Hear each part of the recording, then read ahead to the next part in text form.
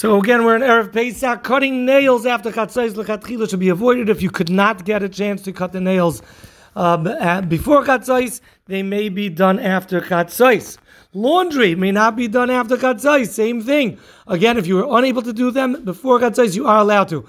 The reason why laundry haircuts are usher on Chol HaMoed is because we want you to come into Yom Tif looking fresh and clean with clean clothing and not rely on Chol HaMoed to go ahead and do these things.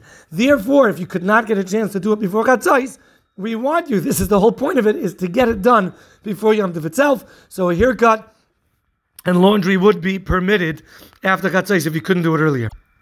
The salt water should be prepared on Erev Yom Tif, and of course the charoises should be ground and prepared. Selecting good or bad maror, or in case your lettuce is not pre-checked, selecting that should be done before. And if it was not done before Yom Tif, since Yom Tif this year is not Shabbos, it may be done on Yom Tif, but immediately before use, because on Yom Tif you're allowed to do bayr immediately before use.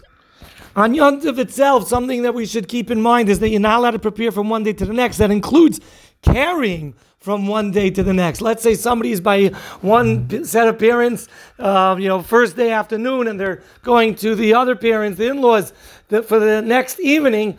Carrying things, walking with things that won't be needed for that same day is considered preparing for the evening. So bringing pajamas or other things that are only needed at night and certainly have no use by day would be considered preparing for the second day of Yom Tif. If it's something that could come up a need for it on the first day, then it is permitted. Carrying and doing all malachar is tzorich eichel nefesh, things that typically a regular human being needs. Prescription drugs should not be carried on Yom Tif because it's not a typical regular need. If you have a stroller, you got to make sure that the bottom of the stroller, besides of course of being checked for chametz, should not be carrying any extra things that are not being needed for Yom Tif.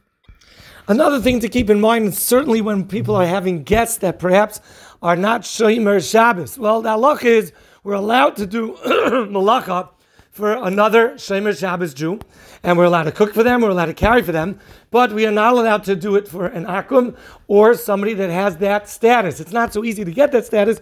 Only a Michal Shabbos B'Farhesia, somebody that openly desecrates Shabbos without any care or shame in front of his Rav, his Rebbe, so he would have that status. For such a person, you're not allowed to do malacha on Yom Tif, and l'chatchila, one is not even allowed to invite them for a Seudah on Yom Tif because we're concerned that you might make them a fresh coffee, a fresh tea, or something of the sort, which is called cooking on Yom Tif for the needs of somebody that is not considered a practicing Jew.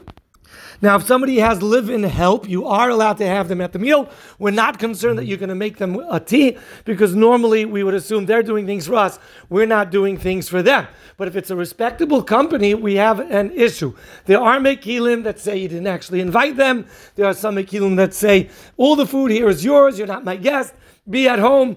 Some say that l'tzorich kiruv. There may be some leniencies. These are not pashut, not simple. Maybe ask your local Orthodox rabbi if you have somebody of that status as a guest of yours. So with regards to having that type of company over, there are people that are lenient, though it's not 100% clear how that's done, but I would not tell you don't have to disinvite anybody. But something to keep in mind is, when you walk your guest out, which is a very common custom, levaya, to walk a guest out, make sure you're not holding anything and carrying anything for them if they are not Shomer Shabbos.